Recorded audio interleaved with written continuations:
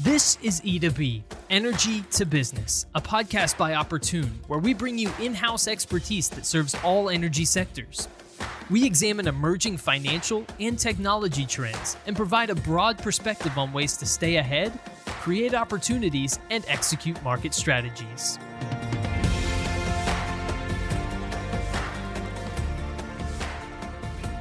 Welcome to another episode of E2B, Energy to Business. I'm your host, Shelby Skrhak. So let me set the scene here. So we're talking about why technology should impact your investment decisions in trading systems. Now, when we discuss trading systems, we're specifically talking about ETRMs, or Energy Trading and Risk Management Systems.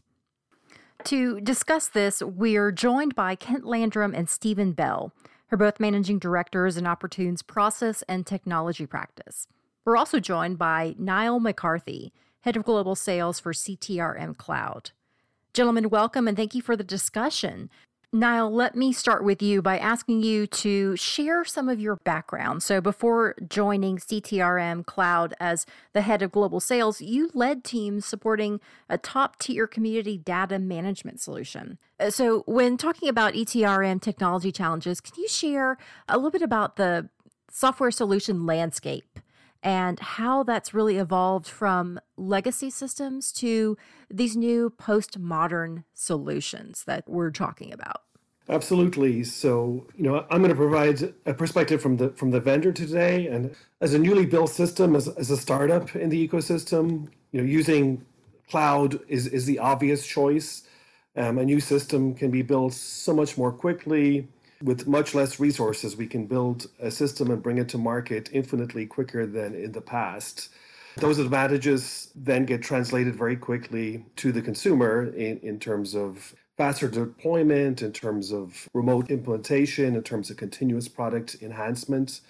So the ability to build and scale a platform in the cloud really sort of changes the paradigm and provides consumers a whole slew of new choices.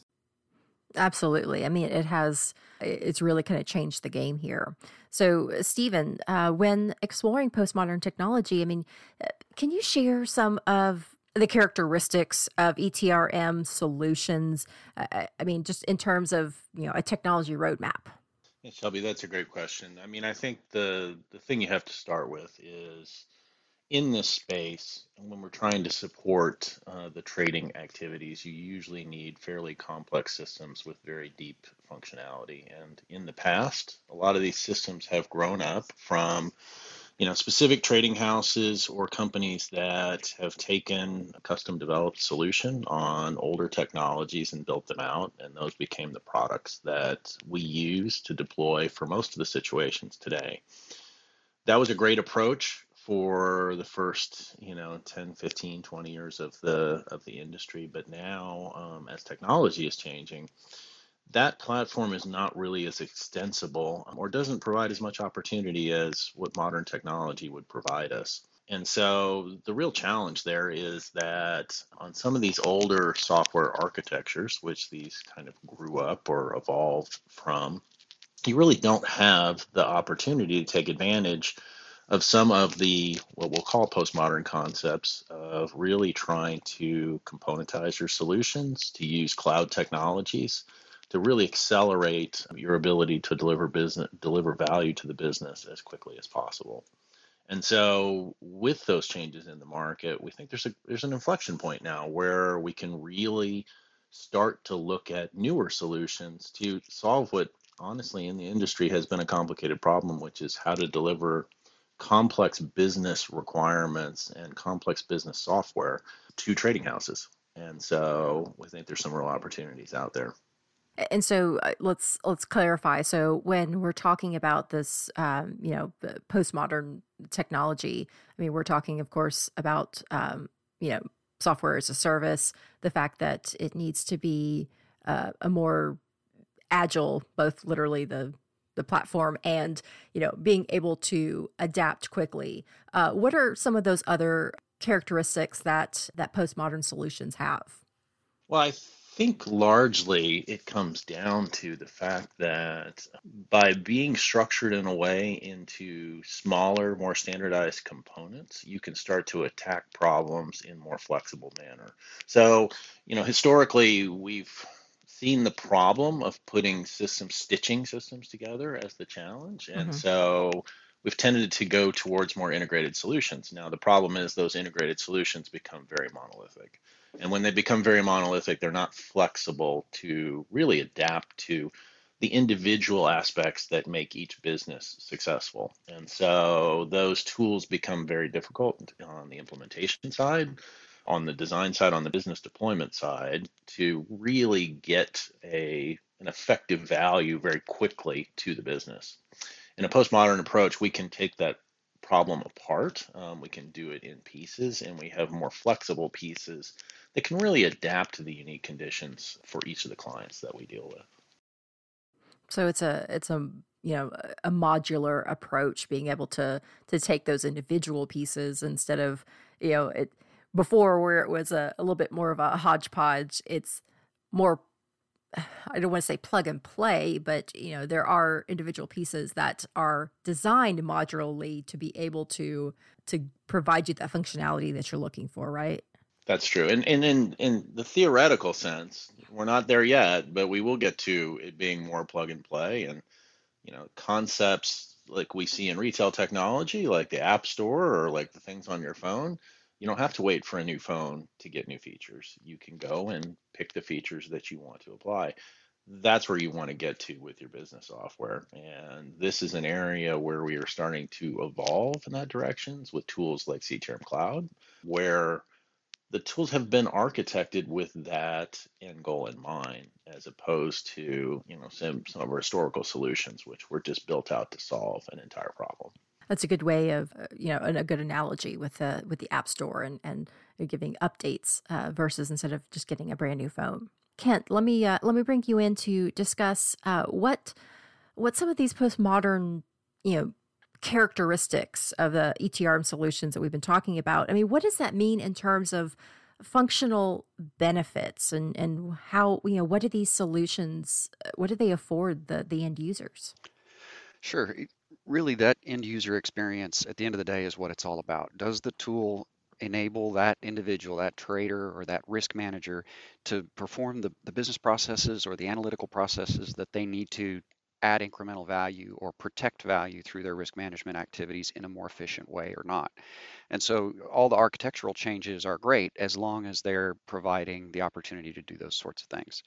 So that ability to extend or augment a more modular type of a solution can add a lot of value in that it's easier for customers to bolt on helper applications, that app store type of concept, particularly in areas where it may be to help differentiate that particular organization's core business, where they're doing something that is unique and they want to add on to the tool. If you're dealing with a legacy TRM solution, that could be really expensive.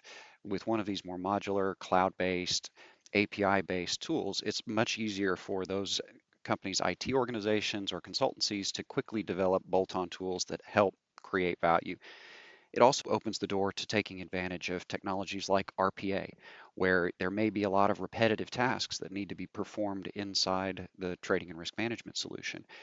But the legacy tools, since they're monolithic, it's difficult to coordinate and drive those activities using modern RPA software. So this creates the opportunity to take those repetitive, non-value added tasks and move them off the plate of your core business users so they can focus on higher value activities.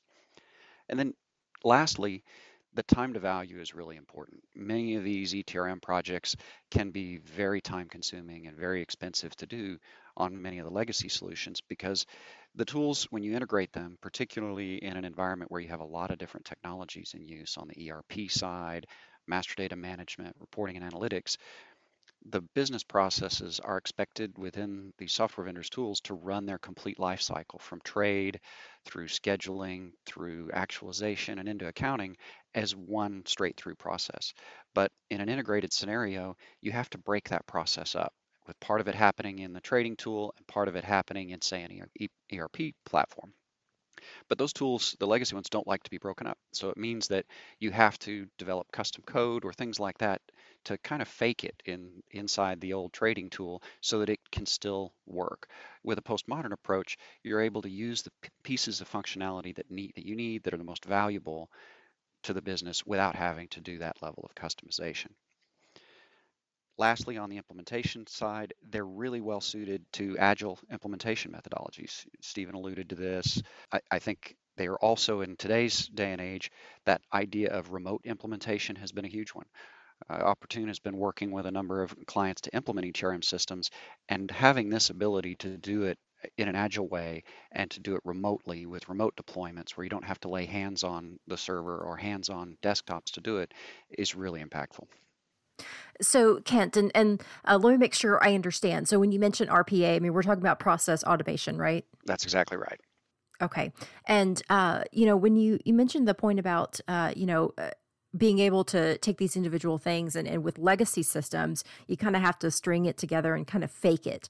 What liabilities or I guess, what are the liabilities that you open yourself up to when you're having to kind of hack a legacy system?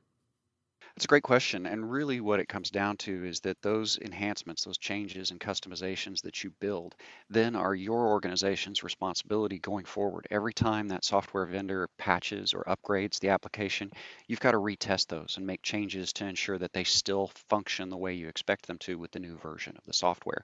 And so you start to build this pile of technical debt that you have to carry forward as an organization in order to continue to support your business. Technical debt, that's a great way of thinking of it. Stephen, let me follow up with you. What else would you add in terms of making those technological decisions for your trading systems?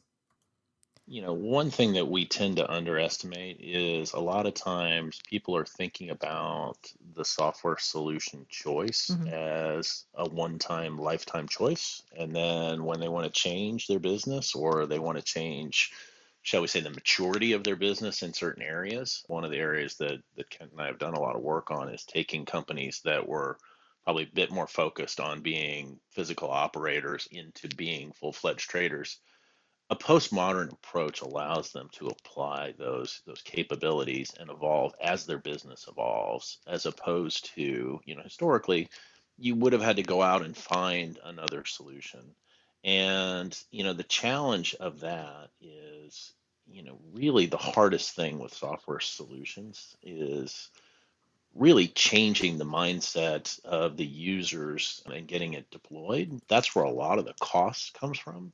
And so if you can avoid that by taking the existing platform they have, but adding capabilities to it without ripping it out and starting over again, it is a significant value to businesses as they change over time. I mean, some become more sophisticated, some become less sophisticated. And in a world that we're in right now where, business conditions are highly volatile, I think we'll see a lot of scaling up and scaling down. And having that capability is highly valuable to organizations. And maybe I would just sort of echo that sort of from the demand side, that in this sort of new COVID world we now exist in, and sort of obviously kind of newer, more modern systems that are easily deployed and offer performance. I mean, they're certainly sort of a stronger demand today, and I think what's happened is that over the last 6 or 8 months, many people have kind of sort of seen how their legacy systems are maybe no longer fit for purpose, maybe around performance or around access. And so what we're seeing is, pretty strong demand in terms of that sort of modular approach that Kent is sort of outlining there, whereby, they're really looking for quick and easy solutions to sort of to fit in on top of those legacy systems. So I think that the environment that we're in has sort of, what we're seeing at least on the demand side, is sort of certainly amplifying a lot of the trends that we've talked about here today. Well, that's a great point, and something that we hadn't thought about before is one of you touched on this about remote deployment, but now that a lot of us are working from home, what does that mean for those old legacy systems that were kind of band-aided together and fragile as it was, and now we're in this new work environment? I'd ask any of you guys, what does that mean for our market right now? Well, so I guess I'll just kind of follow up on that. So, again, I think it's been a very sort of interesting year in that I do believe that, obviously there was plenty of issues with these legacy systems to begin with. I think the last few months, as I say, has really put a microscope on many of the challenges across the system. I think that in a perfect world, many people would sort of try and just kind of magically make those old systems disappear and put better, newer, more efficient systems in. But all of the challenges we're talking about here, everybody being remote, I mean, that's a big lift. It's a big ask in a perfect environment. So I think that this kind of postmodern architecture is sort of will be here to stay. I think that our customers will be are sort of forced to to rely on these legacy systems for some time to come, as trying to change them in this environment would be very, very difficult. But certainly, I think what we're seeing for sure on our end from a vendor side, from a vendor perspective, is sustained demand in terms of sort of trying to layer in technology on top of those legacy systems, trying to sort of amplify performance, trying to kind of layer in analytics to solve kind of many of the gaps and challenges that have quickly surfaced over the last 6 months. And I would just say the biggest thing is flexibility is critical and when there's uncertainty. And this approach provides the most flexibility because I mean, I will say from my own personal experiences, my impression of what the pandemic would be is a lot different today than it was in March. And it probably will be a lot different over the next 3 months, even if we get to more certainty and more, sense of what to expect. But the reality of the situation is that along the way, it's been very difficult to know even what the next 3 months looks like in front of you. And so the more you can introduce flexibility, the more you can react to uncertainty. And so I think that's one of the biggest advantages of taking this approach, particularly in today's environment. And as we go forward for probably the next at least 6 months to 18 months of time. Yeah, and I would add on that the user experience and the ability to support that user is key in this discussion as well. Legacy applications typically have complicated ways of deploying them or remotely managing them. And as our workforce has been sort of dispersed and distributed and hasn't come back to their normal office situation, it's much more difficult to support those users when they're using a hodgepodge of applications, some of which are older, and those tools are more complicated to manage onto their company issued laptop. Maybe they don't have a setup from work at home, and so they're using their own devices, and it can be difficult to juggle and manage. Whereas many of these newer applications are built to be used in the cloud type of an environment through a browser type interface. And so that allows you to offer a consistent experience across the devices that your people are using wherever they may be. It makes it easier for your support teams when those users call in and they have a question or they're having trouble with how it's working. And it opens the door to a lot more mobile type access as well. Many of the older monolithic tools aren't built to be mobile first or to be mobile as well. And so that's another case where having these postmodern ETRM tools and having them integrated in this fashion offers up a little bit better and more consistent user experience. And I think that's particularly valuable right now. Stephen, let me ask you, what are the implications then for adding on AI or natural language analytics? I mean, how do those fit into the architecture? I guess the main thing there is by modernizing your stack, a technology type term that we use, you're really setting up your infrastructure to really unlock other capabilities that an organization can use as technologies advance. And so we believe the organizations of the future will be most successful, the ones that can continue to add capabilities very quickly. And taking this approach will allow you to get access and unlock some of those capabilities more quickly and more seamlessly.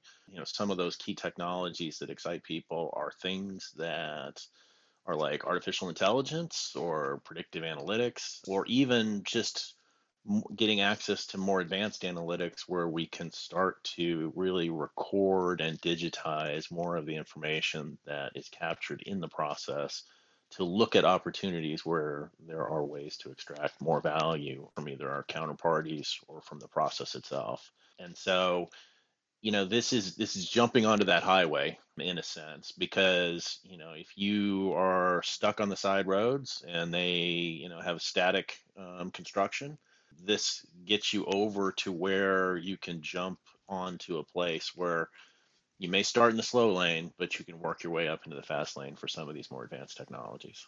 Well, fantastic insight. I think that's a great point and a very relevant point. Where we are right now, there's a lot of uncertainty, but being able to lock down your technology in terms of the capabilities, what you need, and the flexibility that it offers, that certainly should be taken into account when you're making those technology decisions. Well, gentlemen, thank you so much for the insight, and we really do appreciate all of the conversation. Thank you. Okay, thank you very much. Thank you, Shelby. And that does it for this episode of E2B, Energy to Business. Until next time, I'm Shelby Skrhak.